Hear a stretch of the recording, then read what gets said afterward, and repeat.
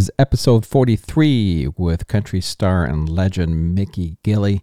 Really enjoyed this conversation. I've known Mickey for a while and had a chance to work a bunch of shows with him, along with my co-host Brian Edwards. And we had a really great conversation. Make sure you sit back, relax, enjoy our conversation with Mickey Gilley.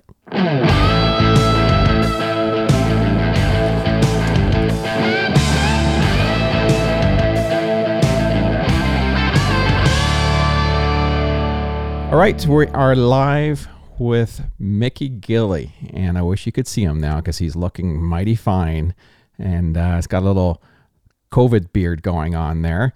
Looking good, Mickey. Nice to have you on the podcast. It's an honor and a pleasure, and at my age, it's a pleasure to be here. Mine too. Also joining us as co-host once again, Brian Edwards at his office in Peterborough. Hi, Brian. How you doing? Oh, great, guys. It's good to be here, and I'm really looking forward to this. I've been thinking about this the last couple of days, and all the great time we've had on the road with Mickey and the Urbanettes and the Cowboy Band and all that. We've had so much fun. Darren and I talked about that the other night. One of the first dates we did was Medicine Hat, Alberta, and we drove straight back to Edmonton and back and forth, and you got off that bus as fresh as a daisy, raring to go. I just mentioned earlier before we started the interview that I toured a lot with Conway and Loretta, but the longest tour I ever think I ever took was with you when we went from Winnipeg all the way to Nova Scotia. And I said, now that was a ride. Well, if we're going to do it, we might as well give you some memories. That's my memory. It was a great time. I had a lot of fun up there, though. I don't mind telling you. I had a great time.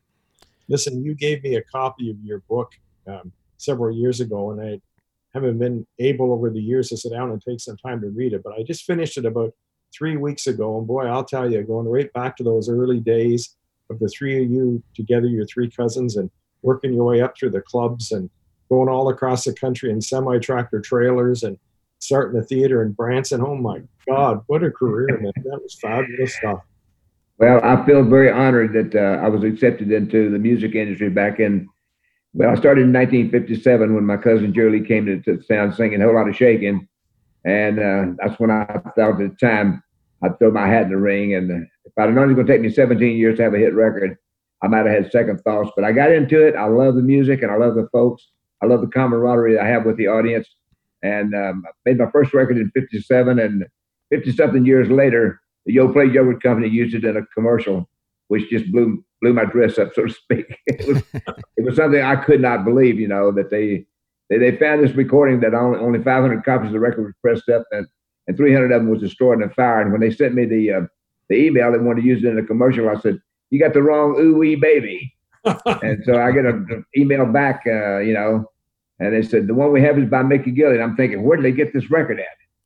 Lo and behold, they ended up using it in a commercial and paid me a lot of money for it. Oh, that's good. I hope I paid taxes on it. I tell you how much. Just tell us how much you paid in taxes, and we'll figure it out. Hey, look, I'm not going to be like Donald Trump now. I'm going to send you my tax forms. I know. So, Mickey, let's go back, right back to the beginning. You were born in Mississippi. That's correct? Absolutely. Yes. Natchez, Mississippi, March 9th, 1936. And what was it like being a young guy in Mississippi? What was school like for you? Did you enjoy going to school? Were you excelling at anything? And did you think at all when you were young that you were going to be a singer or anything? No, when I was going to school, I never dreamed about what I would be doing later in life. I went to church all the time with my mom. And of course, growing up with Jerry Lee Lewis and Reverend Jimmy Swaggart, he decided he was going to be a minister. Jerry Lee was messing around with the piano at a young age, 7 or 8 years old. Yeah. And after all the things that we've done in our life, I've always said that Jerry Lee Lewis was probably the most talented person in our family. And of course, he hit back in the 50s with A Whole Lot of Shaking and Great Balls of Fire and all these tunes. And I was doing construction work in Houston, making $1.25 an hour because I came to Houston when I was 17 years old. Yeah. And I quit school in the 10th grade. But lo and behold, I saw how well he was doing the music business, and I'm thinking if he could do this, I could too. Because I played piano, I wasn't as good as Jerry Lee, but I mean, I could play well enough that I got through it. Let's put it like that. I wasn't very good at the time. In fact, I told my producer later on after we had several #1 songs, I said, we're two of the luckiest guys in the world. I said, because the majority of the songs we recorded back in the 70s made it #1. I don't know how they made it. But anyway, well, I had some success. It worked for sure. So when you were young with Jerry, cousins, you hear you are 3 cousins. Did you guys live close to one another? Were you seeing each other all the time? Jerry Lee lived about 6 or 7 miles from where we were at in Faraday. He lived in a little place called, I think it was called Indian Village, and it was outside of Clayton, Louisiana. And Clayton was about 5 miles from Faraday.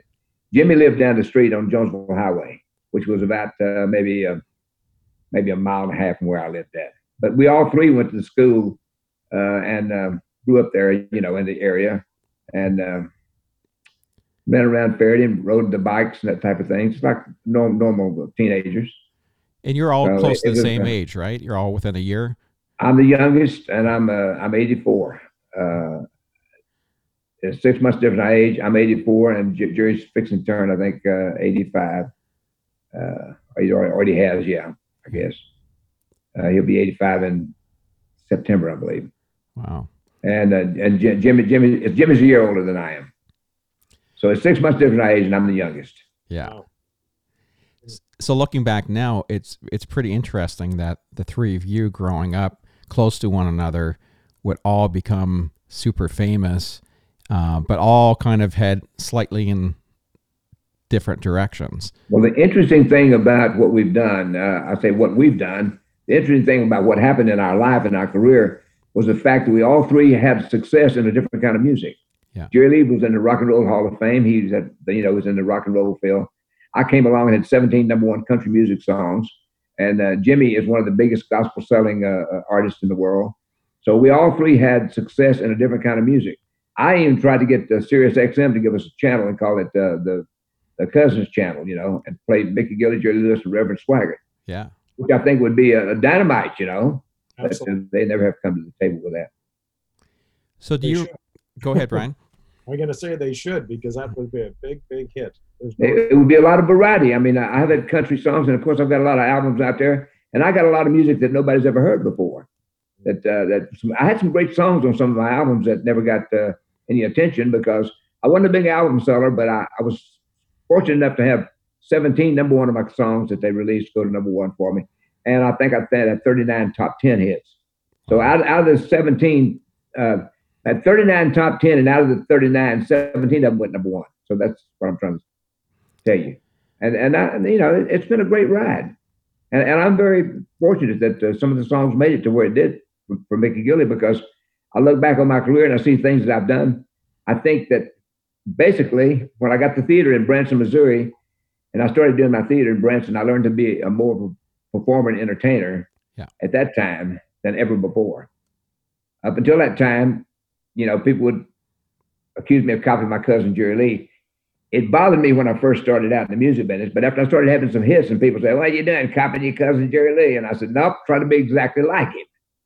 And I've been having fun with it, So it didn't matter what they thought, I was having a good time. Yeah. And I went to see The Killer, by the way, not too long ago. And he said, "Take a look at my Rolls Royce out there in the garage." I said, "You got a Rolls Royce?" You know how he got it? Chris Christopherson gave it to him.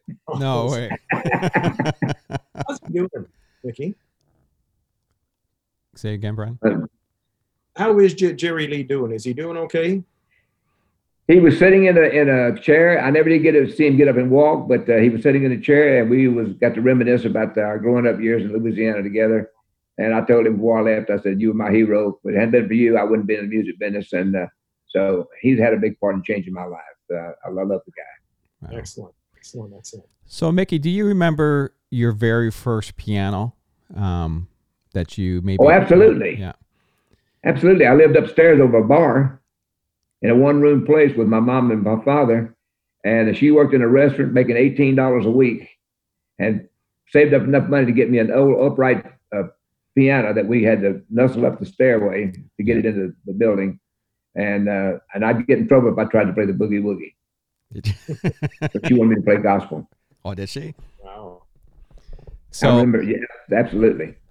So you just self-taught? Did you get any lessons at all, or you just? Well, I picked up a lot from my cousin Jerry. You know, I watched him play piano on many different occasions, and when he started having successful recordings, and I could get very close to him on the. And I couldn't play as good as he played, but I could get close enough to him on account of being in the family. My voice was a little bit higher than at that time, and so I made a living a long time out of doing my cousin's music. I was actually doing a tribute to him and didn't realize it. Oh, yeah. Now, I never tried to do my cousin Reverend Swaggart's music because it was gospel and I was playing clubs. And I wasn't about to go in there and start singing gospel music in a nightclub. So I tried to do the line, you know, but I play my cousin's music. But I've always loved good country songs. I mean, I always loved the music like Hank Williams wrote, you know, Cold Cold Heart and I Could Never Stop, you know, I Could Never Be Ashamed of You and You Win Again and all these tunes that Hank Williams wrote, to me, are just classic country music songs. And then Merle Haggard comes along and starts writing all these great country songs. And I just fell in love with the country scene. And when I cut Room Full of Roses, I didn't have any idea that song was going to be my first #1 song nationally. Yeah. When I recorded that song, it was recorded actually for the B-side. I went in to record She Called Me Baby All Night Long, the old Harlan Howard tune. For 300 jukeboxes, which was spread around through Houston and Pasadena, because the lady had the jukebox in Gilley's, asked me if I would do that for her. And I went in to make that recording. And as you know, back at that point in time, they were on 45 RPMs. You had an A-side and a B-side, is what they called it back then. And so I'm thinking, you know, I'm going to cut Room Full of Roses as the B-side. Nobody's ever going to hear it, so who cares? So I made an arpeggio on the piano, and I started in the song, and I got about halfway through it, about 25 seconds into the song, and I stopped, and the bass guitar player looked at me, and he says, "What'd you quit for?" I said, "I think it's going to sound to him like my cousin, Jerry Lewis." He said, "Who cares? Nobody's ever going to hear it. It's going to be the B-side." I said, "You got a point."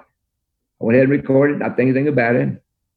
It came out. I took it to the radio stations. We were buying time advertising Gilley's. Yeah. On the country stations. I took it to the country stations, and I asked the DJs, I said, "Can y'all play one side of this recording, one of these recordings, when you do the ad on Gilley's? Which side you want to play?" I said, "Either side you want to. It doesn't matter to me, you know." And I'm thinking they're going to play She Called Me Baby. First guy that listened to it was Bruce Nelson at KENR Radio in Houston, Texas. He listened to it, and he says, "I kind of like the flower song." I'm thinking, okay. And bingo. I mean, you know, he put it on and the phone lit up, you know, where did this record come from? You know, and I had a hit record. Wow. Yes, you did. Yeah. Room Full of Roses. In fact, I remember, you know, that song led to me touring with Conway and Loretta. And I used to tell a story in the show. You might have heard, Brian might have heard me say this on one of my tours. I have fun with it, you know. I said, I couldn't believe, you know, when Room Full of Roses hit and we'd go to a truck stop, Conway would get off of the bus. And everybody knew him, so he had to be real careful. Nobody knew who in the heck I was, you know. I walk in, and if I sent a rose, I said, "That's me, that's me." I'm screaming and hollering. Because it was all a jukebox. It was a jukebox record. So let's go back again. Do you remember your first paying show that you actually got paid for? I think I worked for about $5 a night. I didn't know very many songs. Yeah. About 6 or 8 songs, you know. I mean, I was the teeny bopper back then, you know. We'd put out a record and then we'd make all the teen hops around Houston. Yeah, but I think my first one was about $5 or $8, something like that. It wasn't very much. And what were the taxes on $5 or $8? I don't know if I paid any taxes on it, but I don't want to go back that far anyway. So what year did you end up starting the club? You started the club back in early 70s? We opened the nightclub up in March of 1971. 71. I had worked down the street from where Gilley's was located on Spencer Highway. I had worked at a club called the Nessadale. I worked there for 10 years. Oh. And a guy conned me into going across town. He's going to double my salary, what I was making at the time, which was I think I was making about $185 a week or something like that.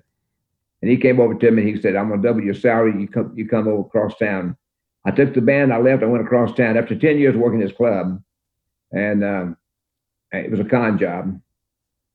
And Mr. Cryer, that I ended up in business with Gilley's, came out and said, why did you leave? And I told him. He said, he thought I owned that club in Estadale, and I didn't. I never part of it. So he says, you need to come back to Pasadena, and I got this place. You need to come take a look at it. I had a meeting with him, and the first thing I told him was, he said, what do you think? And I says, you need to take a dozer and clean this thing off and start over. He says, no, I can fix it. But all it was an old metal building, you know. Oh, yeah.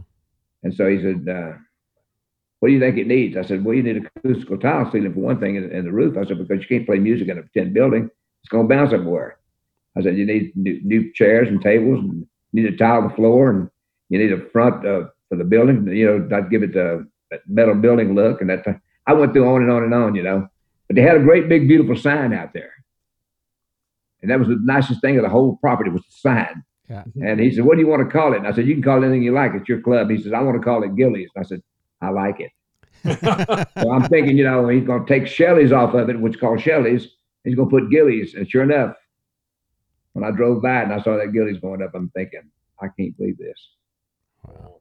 Right after we opened the club up, about 3 months or 4 months into the club,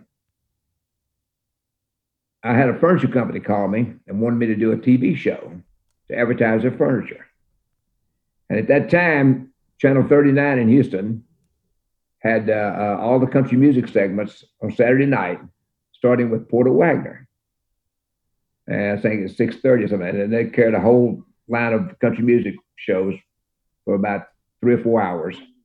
So I finally agreed to do this thing with them if they'd let me say something about Gilley's. At that time, there wasn't infomercial, so you couldn't make the advertisement about the club. But I could say, hey, folks, I'll be playing 4500 Spencer Highway, Gilley's in Pasadena, Texas. You will hear music like this if you come see us. And I'd be doing, you know, a song like She Called Me Baby, Room Full of Roses, or one of Jerry Lee's tunes or something like that, you know, yeah, at the piano. And the club started to really click then. And then when I went to the club one night after doing the TV show, and I saw how this lady heard me do She Called Me Baby all night long. She called me over and she says, today on your TV show, you did my favorite song. I said, what was it? She said, She Called Me Baby. And I said, that's a Harlan Howard tune. She said, I know I'm in the jukebox business. That record's out of print, and I want you to record it for me. I said, for what? She said, I got 300 jukeboxes. I'm going to put it on every one of them. At that time, I wasn't really interested in making records because the club was doing good. The TV show was doing excellent. Yeah. And I was the front runner. And then after I finished my performance, Porter Wagner come on, and then Wilburn Brothers, and then went on and on and on down the line, you know. But my show was picking up steam because people was tuning in to see what the heck we was going to do next because I didn't know what I was doing. And I had a 30-minute show, and I was trying to write it, produce it, sing on it, the whole bit, you know. So it was something that people just wanted to tune in and see what was going to happen next, I guess. Yeah. The show got popular, and then that's when I went in to record She Called Me Baby, and the bass guitar player, you know, wanted to know what I was going to do for the flip side. And I said, let's do the old song, Room Full of Roses. And then that's when I said, you know, it's going to sound like my cousin Jerry Lee after I started into the song. And he said, who cares? It's going to be the B-side. Nobody's ever going to hear it. So that's the record that came out. And bingo, my first hit. After the record went #1 for me, we had booked Conway Twitty at Gilley's. Conway's coming down to the club. Wow. He's hearing Room Full of Roses because I got a #1 song. Yeah. Now, at this particular point in time, Conway Twitty's got more #1 songs than any band on the planet. In 1974. Yeah. He's going to play Gilley's, but he hadn't put 2 and 2 together and figured out that Mickey and Gilley's are one and the same. But he hears me when I go up on the stage because I open a show for him, and he hears me do Room Full of Roses, and all of a sudden it clicked with him, you know, hey, this is the guy that got the record.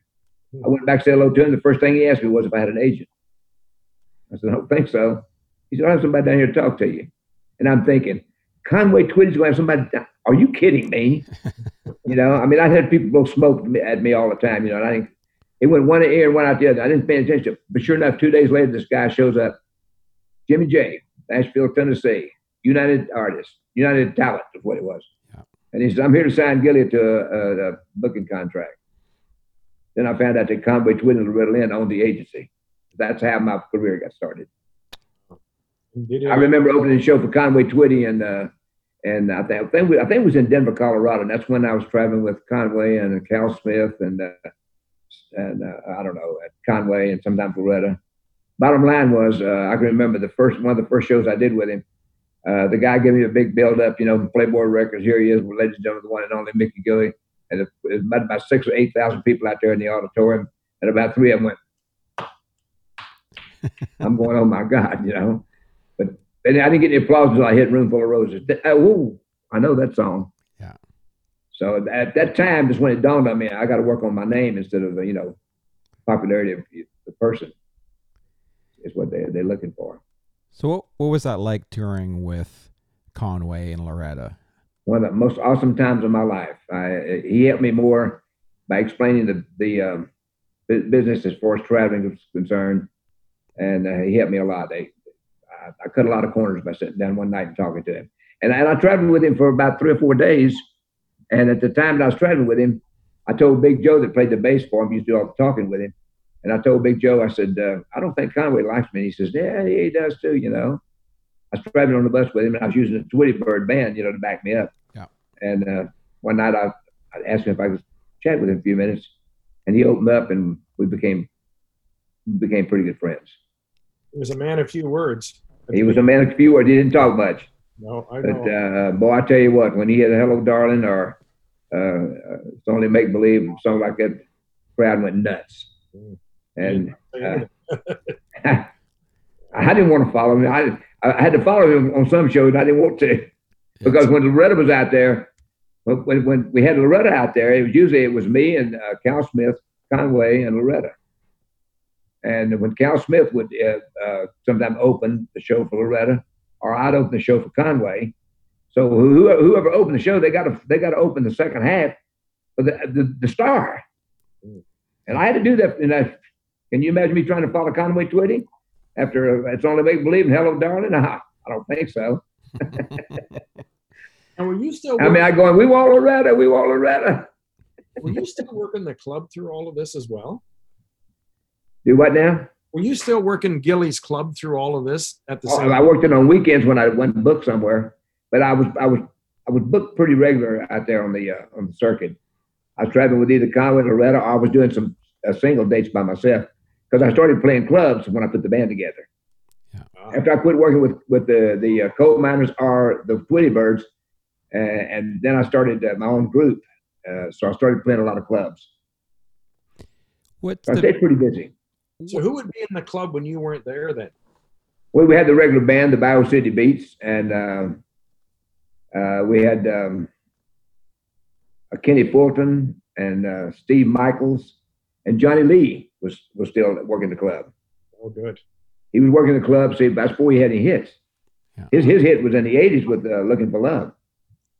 And out of all the music that we played in that film, Johnny Lee had one of the hottest records in that soundtrack, "Looking for Love." It was number one in the nation. It was a hot song in the film, "The Urban Cowboy." So when you were touring, say for the first time with Conway, what's the biggest difference, would you say, from touring back then to what it's like touring now? Ooh, well, of course, my time in the limelight has sort of subsided. I've been there and done that, so to speak. But I can tell you that I didn't realize what the music industry was really all about until we did the film "The Urban Cowboy" with John Travolta. Yeah, that launched me and Johnny Lee as two of the hottest acts in country music in the '80s. And that's when my life really changed, because for the first time, all the showrooms in Reno, and Las Vegas, Reno, Tahoe, Atlantic City, they all opened up for me. And I played to Vegas like so much it was unbelievable. Played the Desert Inn 3 weeks in a row. Wow. So it was just and then I went to Europe and did the promotion on the Urban Cowboy. Came back and I got to work at the White House for President Ronald Reagan. I got to perform a 30-minute show there for all the people there in the government, and George Bush Sr. So I played for two presidents. They sent me out to California and gave me a star on the Hollywood Walk of Fame, which was a tremendous honor. Wow. And then the scary part happened. They asked me if I wanted to do some acting. Yeah. I'm thinking, acting? Are you kidding me? I'm a country music singer. But I did the best I could, and I did two Fall Guys, and I did two Dukes of Hazzards. I did two Fantasy Islands. I did a Murder, She Wrote, and of course we did the film The Urban Cowboy. So it's been an awesome ride to be 84 years old and still be here. All of my friends are gone now. Well, we're still here. Well, I appreciate that. Well, one of the fun times about my touring though was touring with Brian in Canada. I really enjoyed that. That was a lot of fun. We had a good time, and didn't make you much money probably, but it was an awesome time to be with you and be out there on the road traveling and playing the music for the bands that love country music. And I put 100% in my efforts to make the show as good as I can. That's the reason why I carry a 7-piece band, 2 girl singers, and a tech crew, and try to make it entertaining and interesting. Your show on the road today would stand up to anything that's out there. I mean, I can picture it as clear as a bell going up to Reno, Nevada, in Reno when you were playing the Nugget up there, going in there, and you had just broken your leg after you'd come back on the road, after you'd been laid up for a few months, and you come out there and with that leg pop up there in the scooter, and I'll tell you something, you started to sing out there, and I fell off the chair. I was absolutely blown away that you didn't lose a lick through all of that stuff. You kept everything top notch, and it was amazing. And you still top notch. It's great. Well, you know what? My accident caused me to lose my hands. I can't play the piano anymore. But thank the good Lord, my voice held up. Did it ever? And I'm still having a good time performing for the folks, even though my friend Johnny Lee, is dealing with Parkinson, so he can barely walk. We're still doing, this will be the last year for the Urban Cowboy reunion tour that we've been doing. And it started about almost 4 years ago when I got a call from my friend Clay Cooper there in Branson. And I just sold my theater. I hadn't sold it at that time, but I was getting ready. I had it on the market. And I had gotten out of the theater, and I wasn't playing Branson at all. Clay Cooper calls me up, and he says, Mel Tillis is sick, and I need somebody to fill in for Mel Tillis. And I said, well, good luck. And he says, no, I want you to come in and do the dates that Mel Tillis is dropping out on. I said, Mel Tillis is a big star. He said, well, you are too. I said, hey, Clay, I've been here for 20-something years now. I said, the people are not going to come hear me do it. I said, let me tell you what. If I can convince Johnny Lee to come in with me, we'll do the Urban Cowboy music for him, and maybe it'll work. And sure enough, I brought him in, and we did very good on the dates that we played for Mel Tillis. I mean, we had a good audience, had a great time. It worked so well that we took it on the road. And so this is about 3.5 years later. We've had a lot of fun with it. So this is the last year where Johnny opens the show, I do my bit, and then we do the Urban Cowboy music together on the end. Having a problem with Johnny walking, but I'm hoping that we are able to finish out the year doing the Urban Cowboy music. It's been a lot of fun. I bet. The one thing I've found so interesting about you is that even now, after so many years performing, when you hit the stage, it's like a light switch that comes on, and it is 100% from top to the end of the show. And not only that the show is like you've just performing fresh for the first time. When you come out and do a sound check, I've never seen any other artist give it like you would almost give it during the show, even during a sound check. And you see so many artists, they just kind of come out and they sing a little bit and they say, yeah, it's fine. But you come out and every time you hit the stage, whether it's the sound check or the show, it's 150%. And it's really, really impressive. I put everything I've got into what I feel like is hopefully going to be an entertaining type performance for the people. And the main thing is to go out and do the best you can every time. So I hope that I'll achieve that. And I've had a good time doing it. It's a lot of fun, and I still do. I don't like the word star. Somebody say, you're a star. And no, I'm not. I'm a country music singer. And like I said earlier, when 35 years of being with the little lady Cindy, and when I try to get the preacher to say, would you take this worn-out country music singer to be your lawful wedding husband? No. I said, let's have fun. That's what, I hadn't got that many years left. I'm 84 years old, and I know that. I told my kids, I said, look, All the people in the 1700s are gone. All the people in the 1800s are gone. All the people in the 1900s are dying. By the time we get to 2095, guess what? We're going to all be gone. So think about it. Listen, some of those band members you had with you, they've been with you a long, long time. My band leader's been with me, 56 years, I think. Wow. I think it's 56, if I'm not mistaken. We've worked together. Now, most of the guys have been there 20 to 25 years. Because when I went to Branson, I put together the group that I have. I had 4 horn players and the 2 girl singers, and I've tried to always keep the girl singers with me so that we could do a lot of different variety in the music that we try to do. Only duet I had that was number 1 was Paradise Tonight with Charlie McLean, but you know, I still enjoy doing duets with the girls, and hopefully that I'm gonna get a chance to get back in the studio and do some new material coming up pretty soon. I don't know. It just depends on my health too, and how I feel. But I'm thinking about doing one more run at some new material that will be fun. Excellent. So when I'm gone, my family will have it. I own 3 or 4 albums of my own right now, so it's in the making. I'm working on it. Good. I've never heard in all these years I've been in the business somebody sitting in front of me saying, I'm 84 years old. I'm about to go in the studio and do some new recording. I think that's absolutely fabulous. I love it. That just because I know you can walk in that studio and do it, and you can do it the way that you used to do it, and it sounds as good or better than it ever did. It's the real. Well, I think my vocals are better because I've learned to be a better performer as far as relating to the music and the microphone. You know, that's what I admired about Elvis so much, because he could take a microphone in a recording studio and you felt like he was singing right to you, you know, and that's what I try to achieve when I go in the studio now. I just got through doing a song with Ronnie McDowell, and he called me the other day and he said, "Hey man, you knocked it out of the park, you know." Well, I said, "Ronnie, I did the best I could on it, you know."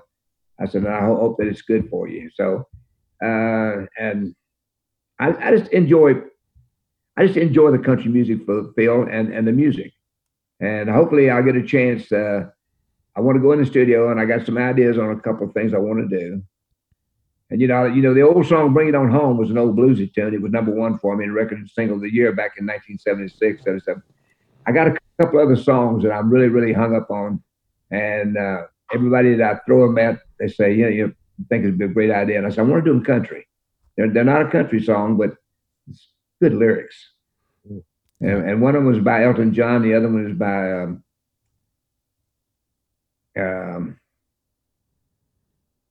I'm trying to think. The other guy, I'll think of it in a minute. Okay. Oh, and Lionel Richie. Yeah.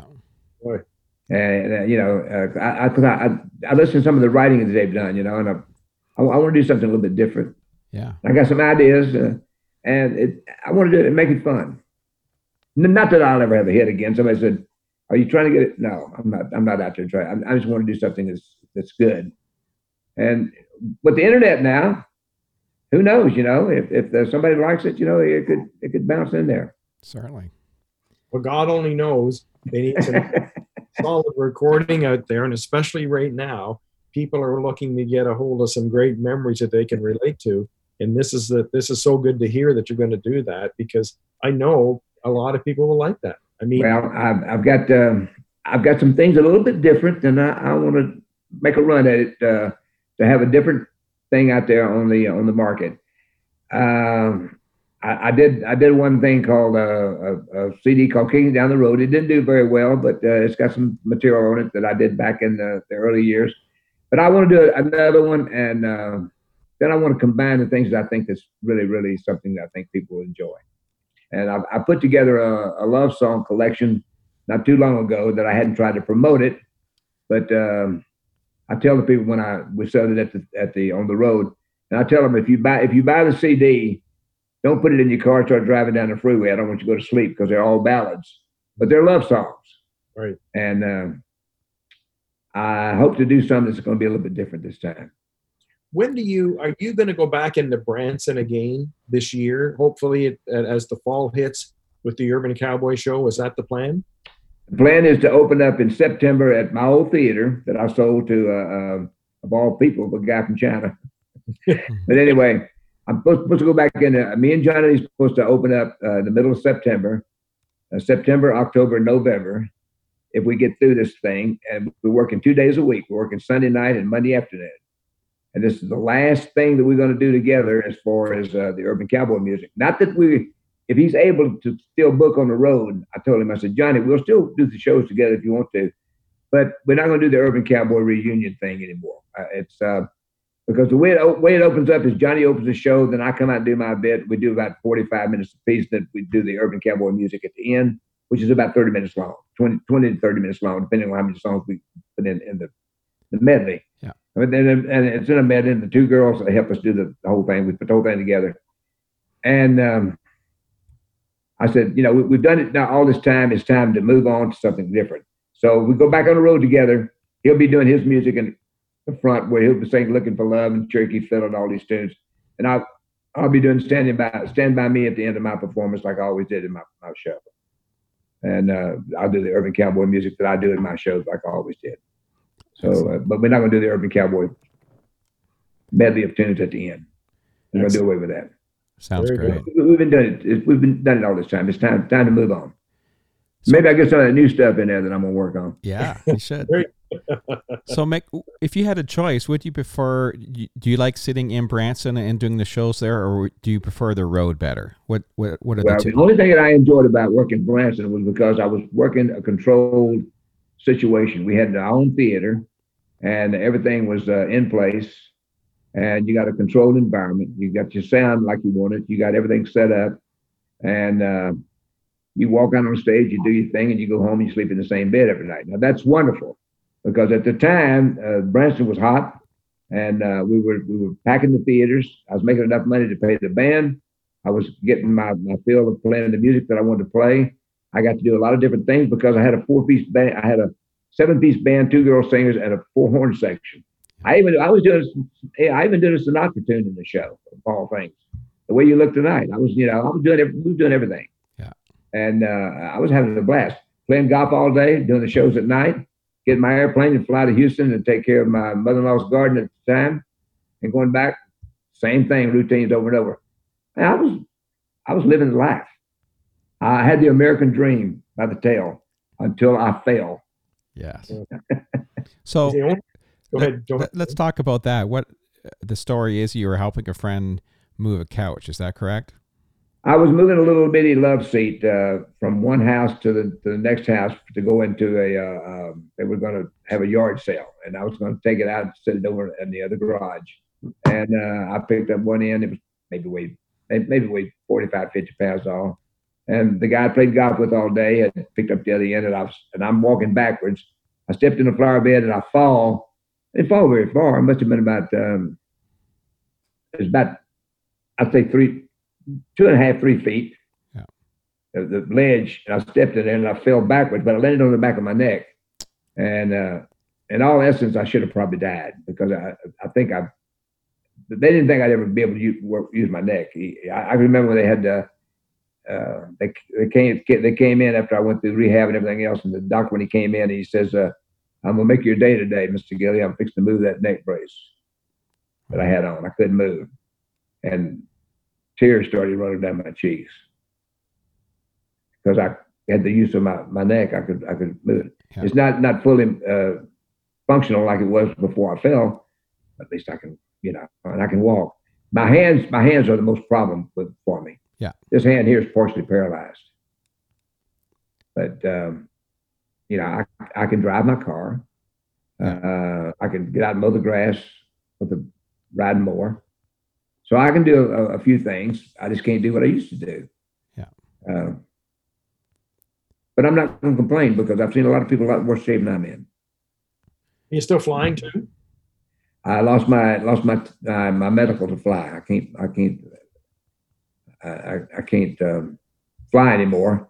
Although when my son's got his license, I can copy the clearances, things like that for him, and talk on the radio and talk to the controllers So I'm used to that. But other than that, I just sit back and relax. Oh, boy. I did buy another airplane, by the way. Oh, that's good. I bought it's called a Mooney rocket. So we don't take off, we launch. You were talking about the days in Branson at the theater and being technically happy with everything. I still remember going into that theater and seeing the only show I was ever at that you actually recorded the show and people could actually leave there with the DVD in their hand of that show that night. I'd never seen that ever in my life. And that was a first. I mean, it was huge. Brian, I got to tell you that I got the idea from Boxcar Willie. When the theater burnt, I went across the street to try to finish up some dates that I had booked in Branson. And I thought I was going to be out of Branson, be over with. And bottom line is I had some insurance on the building. So I went to the guy that's holding the paper on the theater. And I told him, I said, if you leave the money in there, I'll rebuild it and I'll come back in and open back up. And that was it burned in 93, I think. We opened back up in 94. So I spent a year at Boxcar Willie's Theater, and he had video set up with the screens up, and you could see what was going on. And I saw that, and I'm thinking, this is awesome. So when I rebuilt the theater, I said, we got to have that. So what I did, we set it up, and I tried to fix it so that we could get a lot more out of it than what Boxcar Willie was doing with it. So I enhanced it. You sure did. So we had the cameras on the wall where we had a remote control like you do an airplane. And the cameras go up and down and they focus it the whole bit, And then we got the idea that if we shoot the audience, they're going to want to copy this video. So we would shoot the audience, and they'd make fun. When we got some things going back and forth, whether watch your hands and stuff. Just a lot of stuff that they put on there, Yeah. And if somebody walked down the aisle, and they would make them real fat, but it was just a fun thing, And people say that, or get a room, if there's a woman that, doing a kiss or something. So they would see these things, and we'd shoot everybody in the audience. And if they saw themselves on the screen, chances are they're going to buy a copy of that tape. You bet they did. And so that was just extra income for the theater. Mm. And we taped the beginning of the show, and then at intermission we would tape the audience, and then we'd tell the people, we got to count down, come back in for the second half, and it worked very well. I used to get up in the middle of the night because I lived in the back of the theater for a long time. I used to get up in the middle of the night and run the extra tapes for them because we were selling so many. Wow. Duplicating. How many shows would you do a week in the heyday? And I think we were doing six. We was playing 6 nights, and sometimes we were doing 2 shows a day. Wow. So and when it was me and Joey. What happened was when I first went to Branson, I went around to some of the places, and everybody said, "What are you going to do in Branson? How are you going to survive this Branson scene?" And I said, "I don't know just yet. I got to figure this out." So the first thing I did was, and I'm thinking, they're not going to come to the theater and hear me sing the 17 number 1 songs I've had over and over and over and over and over. I got to have something that's going to be entertaining. I said, I need some comedy in the show. So I went down to the Prestas and the Ball Knobbers, and I saw what they were doing, and they had some slapstick type stuff in there. Yeah. It wasn't my type of comedy, but it was entertaining. It was funny, Yeah. And the people enjoyed it. So I happened to go to another show, and I saw this guy by the name of Joey Riley. And he did one joke, and he played steel guitar and he played fiddle. And I said, if I could get this guy to come with me, I think that I could probably make Branson work for me. And his name was Joey Riley. And I worked with him 17 years. He died of colon cancer at 43. But I even had a comedy tape that I put out on him because, the skits and things we did.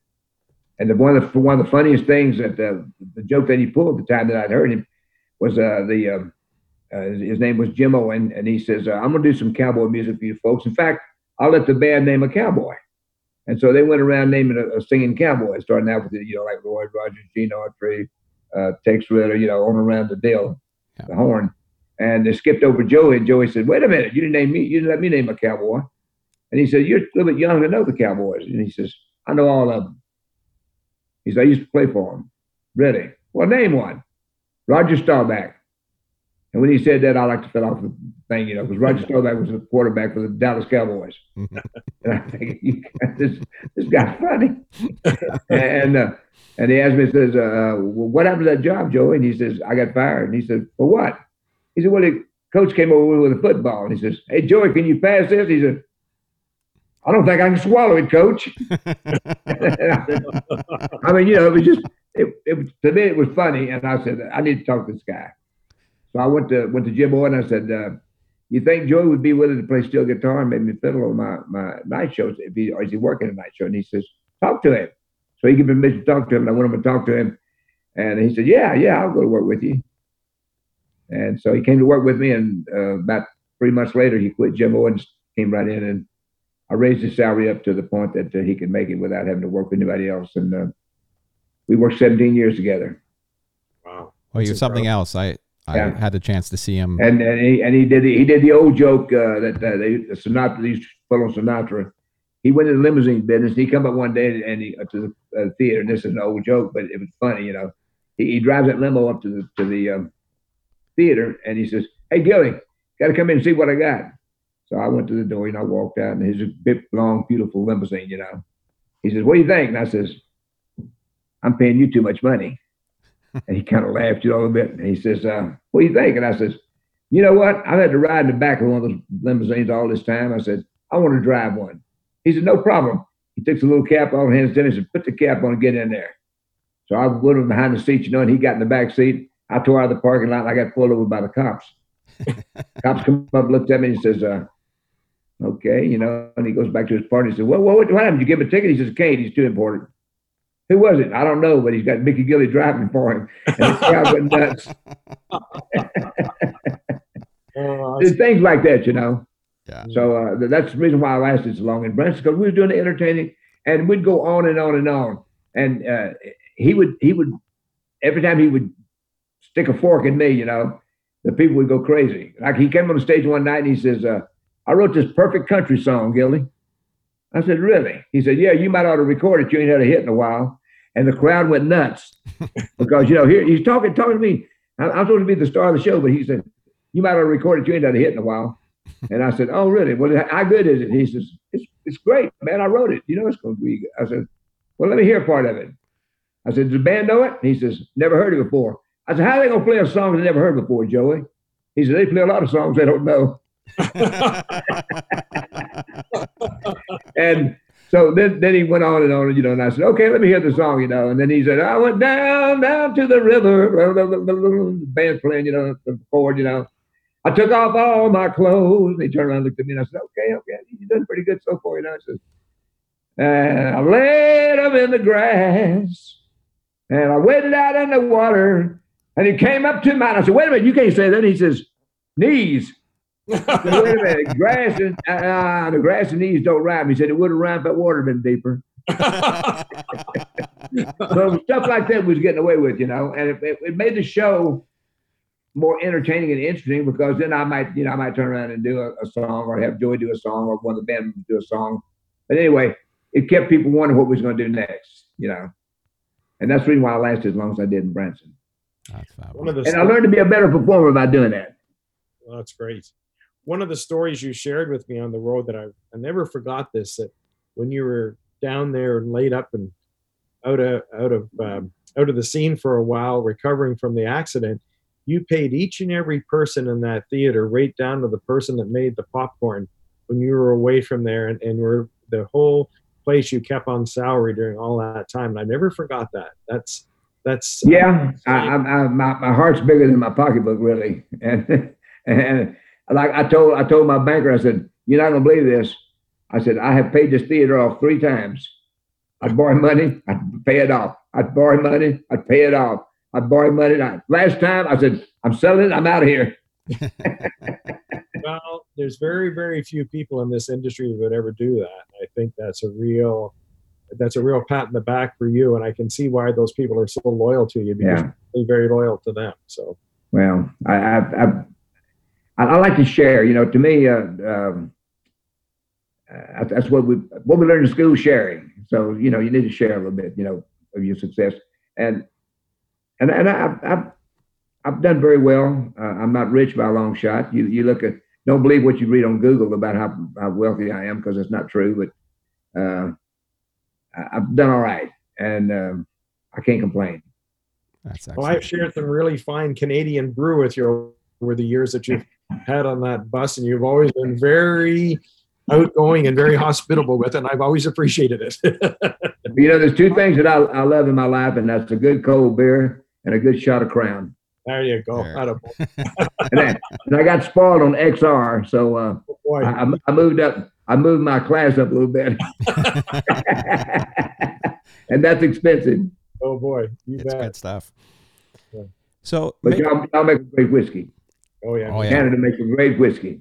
Definitely. Yeah. I'm a Crown Royal fan, big time. That's the only thing I buy. We are too. Excellent. Yeah. So we won't take much more of your time, Mickey. We appreciate it. I hope I got 20 years left, Darren. I hope I got 20 years left. Oh, you certainly do. Let's see, I'll be 104. So, Mickey, do you have any place that you've always wanted to perform at that you never have, or any place in the world that you've always wanted to travel and perform? Is there anything left on your bucket list? I don't think I've ever played Carnegie Hall, but I played the Copacabana. There you go. In New York. Now that was quite a thrill, being a country act when the Urban Cowboy was hot. Yeah. Thinking about all the big times, and all of the people that have played there, like Bobby Benton. And I'm thinking, wow, this is awesome, to be a country act. Oh boy. So I got to play for two presidents. And what was that like, playing for the presidents? I had, I think, 30 minutes. They told me they wanted me to be off in 30 minutes, and I had to adhere to the time. That was the only thing. I just went out and performed like I did, every place else. I just set up and we sang. And I got to give him a cowboy hat.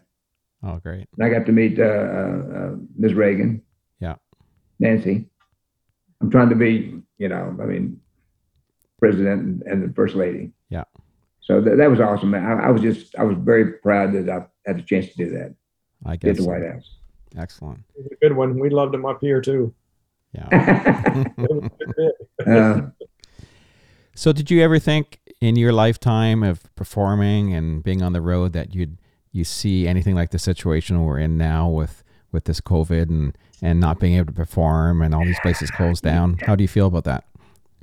Well, I felt like that when we came out of the Depression, I was just, my mother just had, I was born, in 1936.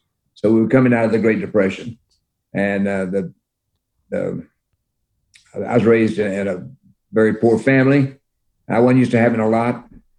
But, as we went along in life, things improved. And this is the first time I've ever seen anything like this in my life. And it's been devastating. I was outing, getting ready to open at the Riverside Inn in Laughlin, Nevada. When I went down and had breakfast, I'm thinking we're getting ready to set up. I get a call from my agent, shows are canceled. And I'm thinking, wow, we got California booked, we got Laughlin booked, we got Colorado booked. They all dropped out. So it went down the hill fast. And I was driving out there and doing 2 dates, turning around and going back to Branson to the bus. Yeah. So it's been devastating. And most devastating part, though, is all the people losing their life over this virus. Yeah. And I understand that, and I want people to be as safe as they can. And I want, I don't know what's going to happen. I really don't, just day by day. It's been devastating. Yeah, I don't think any of us know what's going to happen. And as you say, you just take it day by day and hope that we can get back and start performing, and the musicians can start playing, and the technicians can start doing what they do. And it affects so many people. Well, when I first came to Houston, Texas, back when I was 17 years old, I didn't have a nickel to buy a candy bar with.